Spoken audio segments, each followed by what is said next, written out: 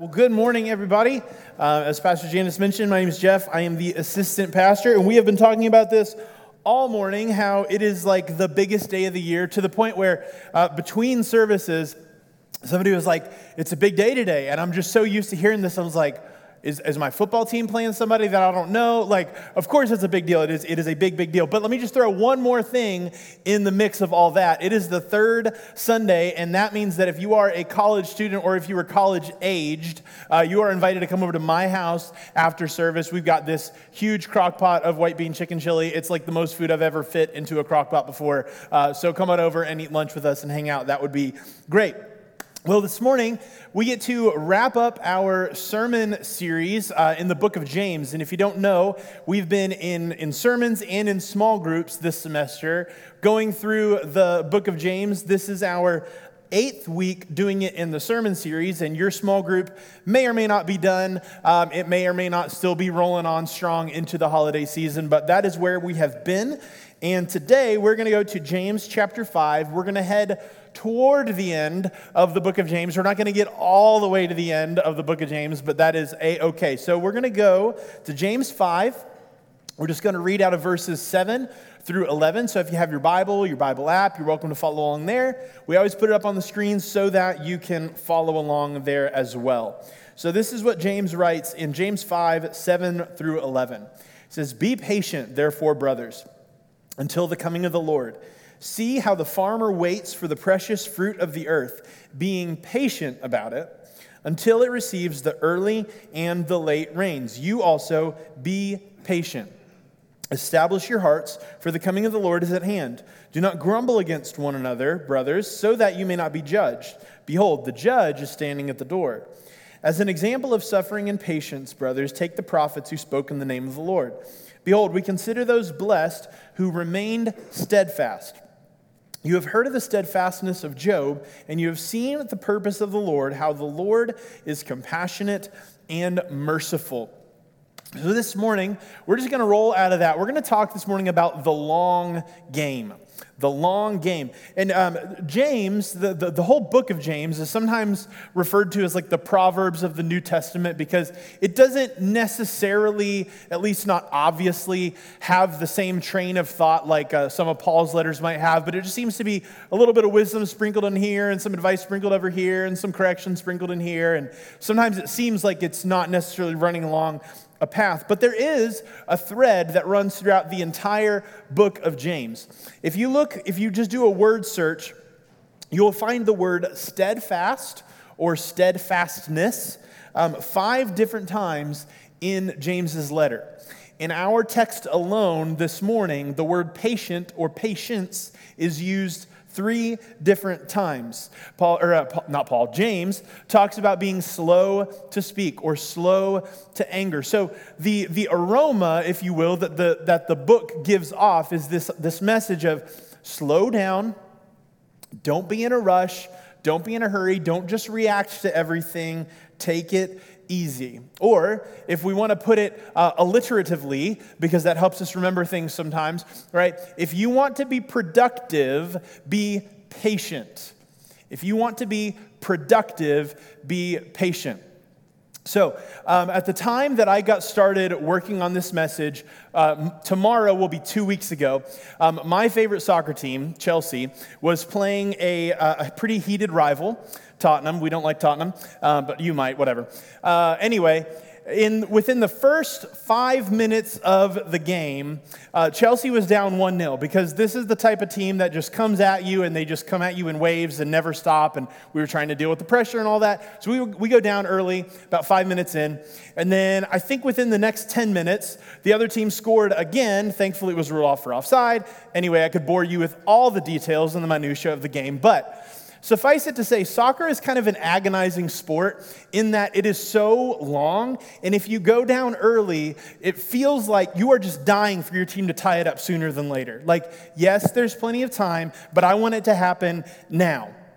Anyway, long story short, through a series of events, my team ended up winning 4-1 because we kind of kept our heads about us, stuck with it, and things kind of went our way. But the principle holds in life. If you want to be productive, you want to be patient. Okay? And let's just put this in perspective, because if I can do this without sounding dismissive or patronizing, okay, James is not talking about a petty kind of patience. Okay, he's not talking about your food should have come out 20 minutes earlier at the restaurant. Okay, he's not talking about I got stuck in traffic and it took me 30 minutes to get where I'm going instead of 20. Okay, he's not talking about patience as in you have a toddler and you just want to wash their hands because you'll do it faster than they will, but they want to do it themselves because they're toddlers, right? That's not the kind of patience that we're talking about. Patience does matter in those sorts of situations. Right, but James's readers would have understood that he is specifically talking about having patience in trials. Okay, James tells his readers, be slow to anger. Okay, when things are going against you, don't just lash out in anger and in frustration, because that's the easy route. We want to be patient. We want to not react that way. We want to not take the shortcut and honor the rich among us. So James, in James chapter 2, I believe it is telling them, don't show partiality. Don't give the best seat to the person in the best clothes. Okay, we ought to have no partiality when we hold the faith of the Lord Jesus Christ, is what he says. Okay, not just hear, but be patient enough to do. Okay, to hear, to open your Bible in the morning and read it, okay, honestly, that's the easy part, okay? It's going and doing it. It's applying it when situations arise where you need to react in a godly way. That is the hard part. With all due respect, not so much opening up your Bible. It's living it out. That is the part that requires patience, okay? So for us, it looks like this. How am I going to be patient when people around me are flourishing while they're bending the rules and cheating and getting ahead? What am I going to do? How am I going to be patient when life is not going the way that I thought it would, that I hoped it would, that I wished it would, that I always dreamed that it would? Okay? How am I going to react? How am I going to be patient when people are mistreating me and it isn't fair? How am I going to be patient when I'm waiting for God to answer a prayer that by all accounts and for all intents and purposes, he ought to say yes to? Okay, I'm praying for a job. I'm praying for a child. I'm praying for healing. I'm praying for some sort of opportunity. I'm praying for connection. Why isn't God saying yes? These are the times that we need the most patience, because when we lose our patience, we lose our head. When we lose our patience, we start trying to make things happen ourselves. You start thinking, well, maybe cheating is the way to go. I've been playing by the rules, and they're not, and they keep getting forward, so I'm just going to do that too. Okay, or maybe I should retaliate because these people are mistreating me, they're putting me down, and me taking the more passive route and just kind of taking it, it's not working out, so maybe I should just retaliate. Maybe I should just give up on God. Maybe I should just give up on prayer. Maybe I should stop waiting for a good man or woman to come along. Maybe I should just use porn, sleep with someone, scratch that itch however I want. Maybe I should just read my Bible but not actually go and do anything about it. Okay, we start looking for shortcuts because somewhere deep down, we believe that God is not actually going to come through.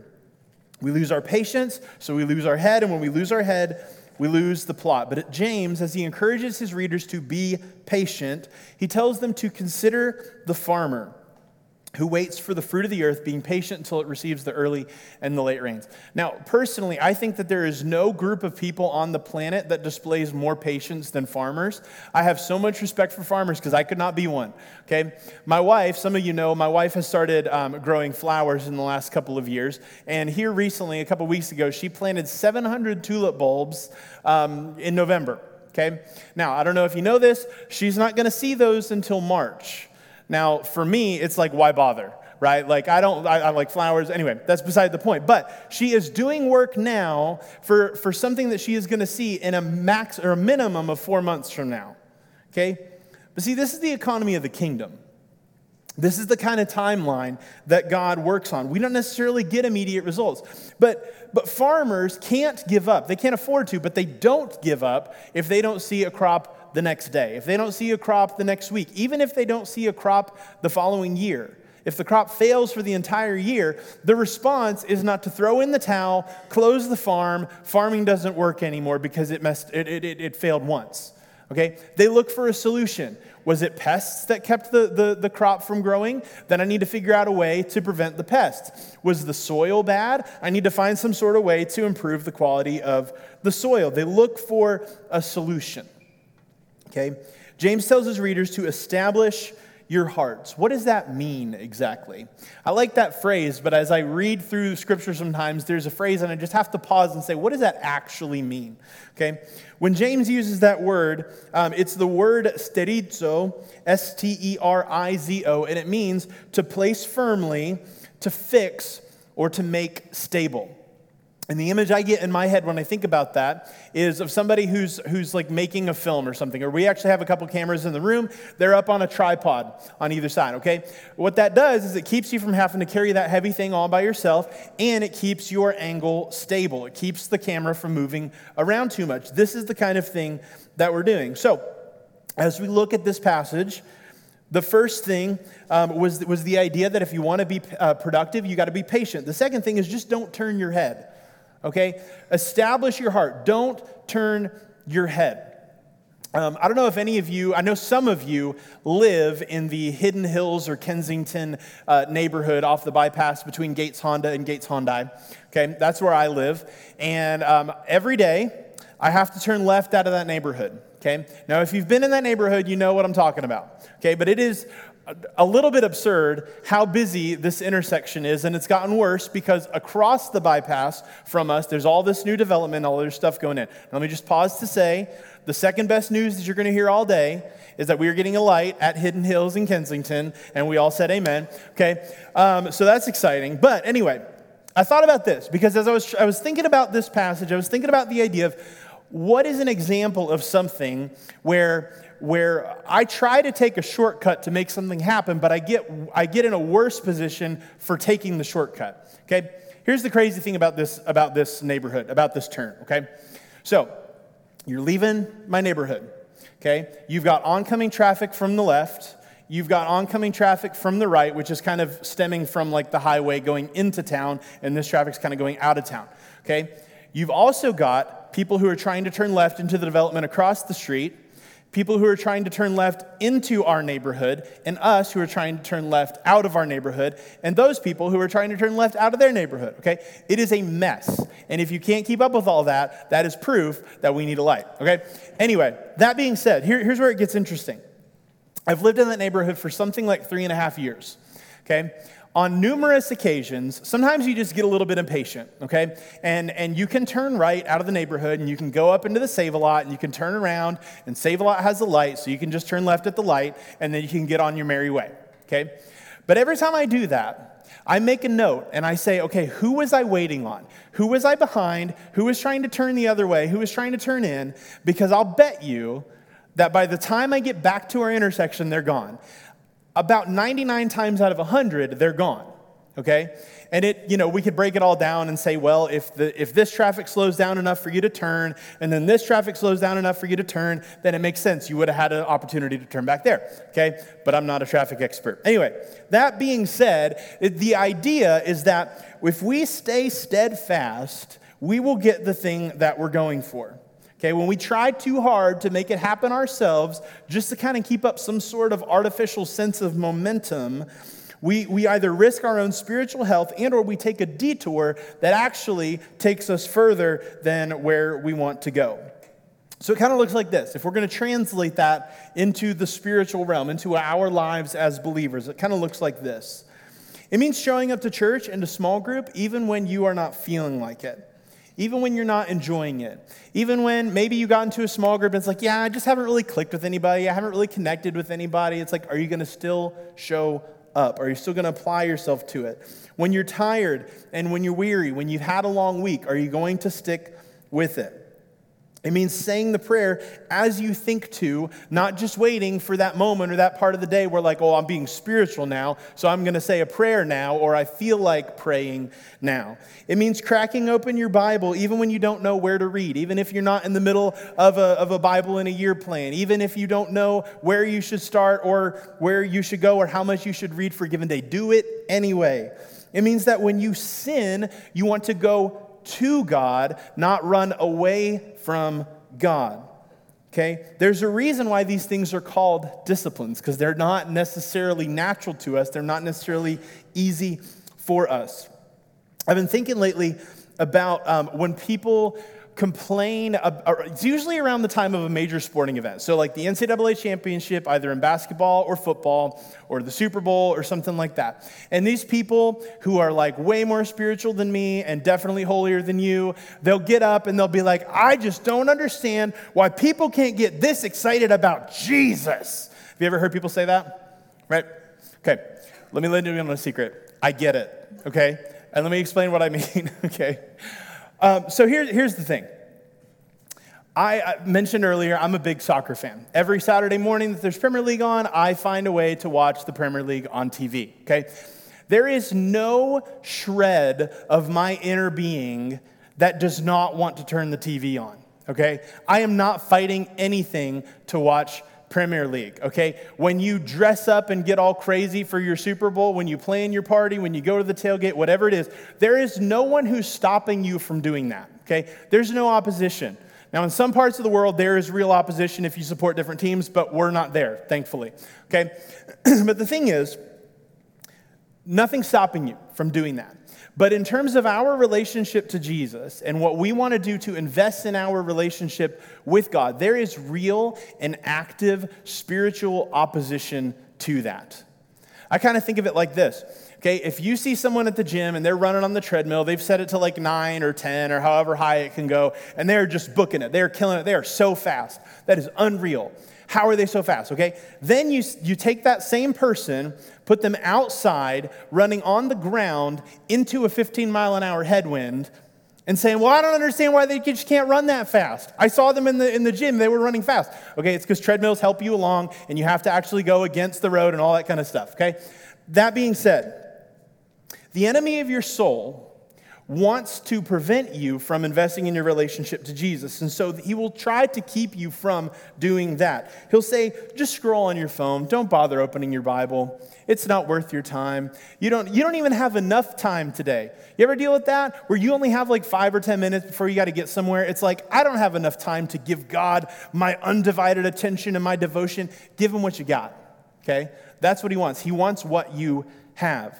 Okay, you might hear the temptation that like, listen, you don't have time to spend time in the Word. You got to get up early. You got to go to work early. You got to stay late. Your company's counting on you. Your boss is counting on you. Your family is counting on you. You have to work. You don't have time to do what you need to do in your relationship to Jesus. Or conversely, you worked hard this week.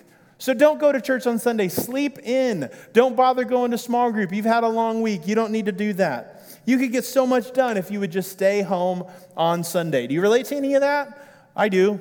I feel that kind of stuff all the time. Okay? But here's the deal.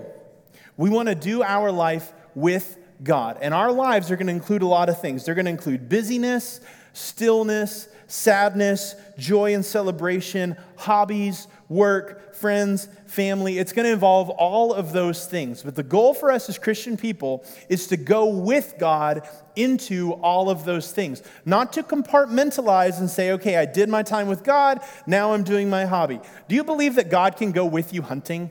Or God can go with you when you play a sport, or God can be reading a book with you on your couch? Like, you're allowed to be a normal person and do normal things and just go with God. Now, the trick for us is that we don't want to have our heads turned by those things and make them the main thing in our lives. We want to actually go with God. We want to establish our hearts, as James would say, established in Christ, going in one direction, placing it firmly on Christ.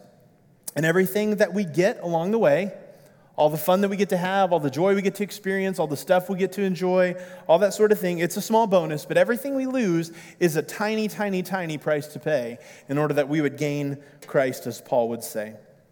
The final thing that we're going to see in this passage of James is the idea that perseverance inspires, but shortcuts don't. Okay, James says, we consider blessed those who remained steadfast. Not, we consider those blessed, those who never had to suffer, or those who had a bump in the road, but then they quickly regained their balance.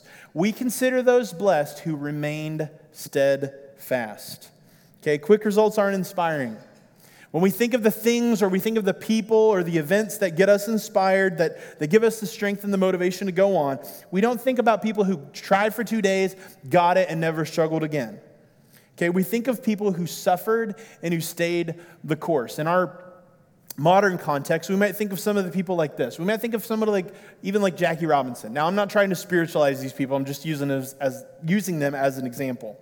Okay, Jackie Robinson experienced intense discrimination as he pioneered the sport of baseball for African Americans in the United States. Okay, people looked to him for inspiration. People like Martin Luther King Jr. He was jailed, he was monitored, he was sent threatening letters, but he didn't back down from the things that he believed and the causes that he championed. We think of folks like Jim Elliot, who died sharing the gospel. I think he was 28 years old. He went to Ecuador. He had a young wife and a young daughter, and he died sharing the gospel. And people looked to him and even to his wife as a source of inspiration. In the Bible, we'd look at people like James, who James mentions Job, who we would look to. Job lost everything that he had. Job went through such intense suffering, he was told by his wife, "You should just curse God and die." But he didn't do that. He stayed with God. He had questions, he had doubts, he wasn't enjoying himself, but he didn't quit. We think about folks like Esther, who risked her life to save the Jewish people from genocide. Folks like Daniel and his friends, who stuck up for what they believed, even facing the fiery furnace and the den of lions, and they never gave up on God. We look at the disciples, the early church, who suffered all sorts of horrifying deaths, being sawn in two, thrown into vats of oil, crucified upside down, torched, eaten by lions, slaughtered in the arena. And we admire the faith that those people displayed. Okay? But here's the thing. There's a difference between admiring and going to do. And we're at such a distance that it's almost like watching a movie. And we like to watch the movie. We like to hear the story. We like to see what God did through them, in them, at that time. We like to see the ways that God forgave people and restored people and healed people back then. We like to see the things that people had to endure, the suffering that they had to go through back then. But when it's our turn, we don't want to be in the movie. And friends, I don't know if you realize this, but in Christ, we're kind of cast in the movie. God is still telling this story, and it is now, and we get to be a part of it as we are in Christ. We're surrounded, Scripture says, by a great cloud of witnesses. So let's not give up, because at the head of that cloud of witnesses is Jesus, who we look to as our example of patience and suffering, establishing his heart, and perseverance and no quick results. Because the plan of the gospel is a plan of patience. See, the gospel begins in the garden with the man enjoying an unsevered relationship to God, but then sin entered the picture and separated us from God. Sin is why we fight. It's why we steal. It's why we lie. It's why we kill. It's why we rape. It's why we destroy. It's why we discriminate. It's why we do all the things that we do. Sin is the cancer that lives inside the human heart, and it destroys society by destroying the individuals within it. But at just the right time, God sent Jesus Christ into the world to save us. And I don't know about you, but sometimes I just need a refresher on what we mean exactly by save, because save has a past tense, a present tense, and a future tense. So Jesus saved us from the penalty of sin. In other words, the debt that we owed to God because of our sin, the debt that was far too much for us to pay because of the sin that we have done, the sin that we're doing, and the sin that we will do, Jesus paid that debt once and for all. But Jesus continually saves us from the power of sin.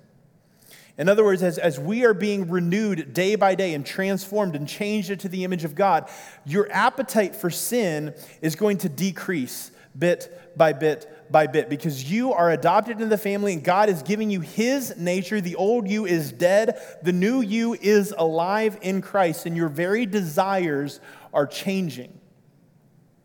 So he saves us from the power of sin continuously. And then one day, finally, as we wait for this, we want to talk about patience, he will save us from the presence of sin. When God makes all things new, when there is a new heaven and a new earth, and this old one is dead and gone, God will have saved us from the presence of sin. So all of those terrible things, all the war, all the deception, all the murder, all the stuff is going to be gone. And that's what we look forward to. So we look to Jesus. Jesus Christ, who for us gave his life willingly, no one took it from him, and he was beaten, spit upon, had a crown of thorns twisted into his head, whipped, made to carry a heavy cross, and had nails put through his hands and through his feet. He was patient in his suffering in the same way that James tells us to be patient in our suffering, even though it was unjust. We look to Jesus, who, for the joy that was set before him, if I can interject a phrase here that James uses, he established his heart for the joy set before him. That was his goal. That was his mission. He was going to do whatever it took to accomplish that mission. He endured the cross. He despised the shame. He didn't look to the left. He didn't look to the right. He died for his accusers, knowing that at the end of it all, with his shed blood, he would purchase you and he would purchase me. He would purchase his bride. And Jesus Christ, who took no shortcut to get out of his situation, who could have, but didn't, call down legions of angels, who didn't take himself off the cross, who didn't say, this hurts too much, I'm out at this point. Jesus prayed in the Garden of Gethsemane. He prayed. He said, Father, if there is any other way, please let this cup pass from me. And yet his attitude was this: nevertheless, not my will, but yours be done. So because of Jesus, that is the kind of person that you can be, and that's the kind of person that I can be. And as we wrap up our series in James, our small group study that we've titled Living Out Your Faith, we start to understand that living out our faith means we got to stay the course. We don't get to give up. We don't get to quit. We don't get to go this way. We don't get to go that way. We establish our hearts in Jesus Christ, and we go in his direction. So, here's what I want to do at this point. We're going to sing a final song. Those of you who are here often, you know what we're going to do, but I want to invite you to go ahead and stand up. We like to create an opportunity for you to receive some prayer, for you to be ministered to by an individual, but if I can just put it this way, by the Lord via an individual. Okay, we like to create space for that in a place where you can receive prayer. And in the first service, I tried to divvy it up. There's just this common theme. We're talking about patience. We're talking about playing the long game. We're talking about not reacting to the things that we see around us. And so here's how I want to do this. If you find yourself impatient in your devotion, as in you have been trying this Christianity thing and you're just feeling like it's not working, I'm not getting the results that I want, I'm going to go somewhere else. Can I just encourage you, please, please, please don't quit, okay? Because it's a long game. If that's you and you want God to meet you where you are, you just need something just to hang on to, something to know I'm not wasting my time. Can you come forward, maybe on this side of the stage, and we want to pray for you if that's you. Some of you are impatient in your prayer. You've been praying for the same thing for a long time, and you just feel like God is not doing it, and he's not doing it, and you pray, and you pray, and you pray, and nothing seems to be changing. And you're just wondering, God, do you hear me? Are you asleep? Are you up to anything at all? In ways that I can't explain. His timing is so much better than ours. And so if that's you, if you're struggling, I want to encourage you to come forward and receive prayer. If you're struggling with impatience for an answer that you have been asking God for, I want to encourage you to come forward and pray. And finally, if you're impatient for results, maybe for you it's not a matter of waiting to see if this thing works, and kind of along the same lines as the last thing, you just want to know that God is in the middle of your struggle.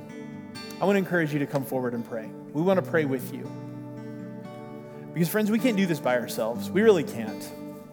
I mean, by the grace of God, he gives us the Holy Spirit, but we need each other. There is just something in the power of somebody putting their hand on your shoulder, saying, it's going to be okay. You're not alone. Let me pray with you. Let me pray for you. So I don't want you to miss that opportunity if that's something that you need this week. But we're going to go ahead and pray. We're going to go ahead and sing. And if that's you, if you need prayer, I want to encourage you. You're welcome to come forward at any time, and you'll receive prayer. So let's pray. Father, as we come before you, God, I want to thank you that you're a patient God. I want to thank you for your patience with us.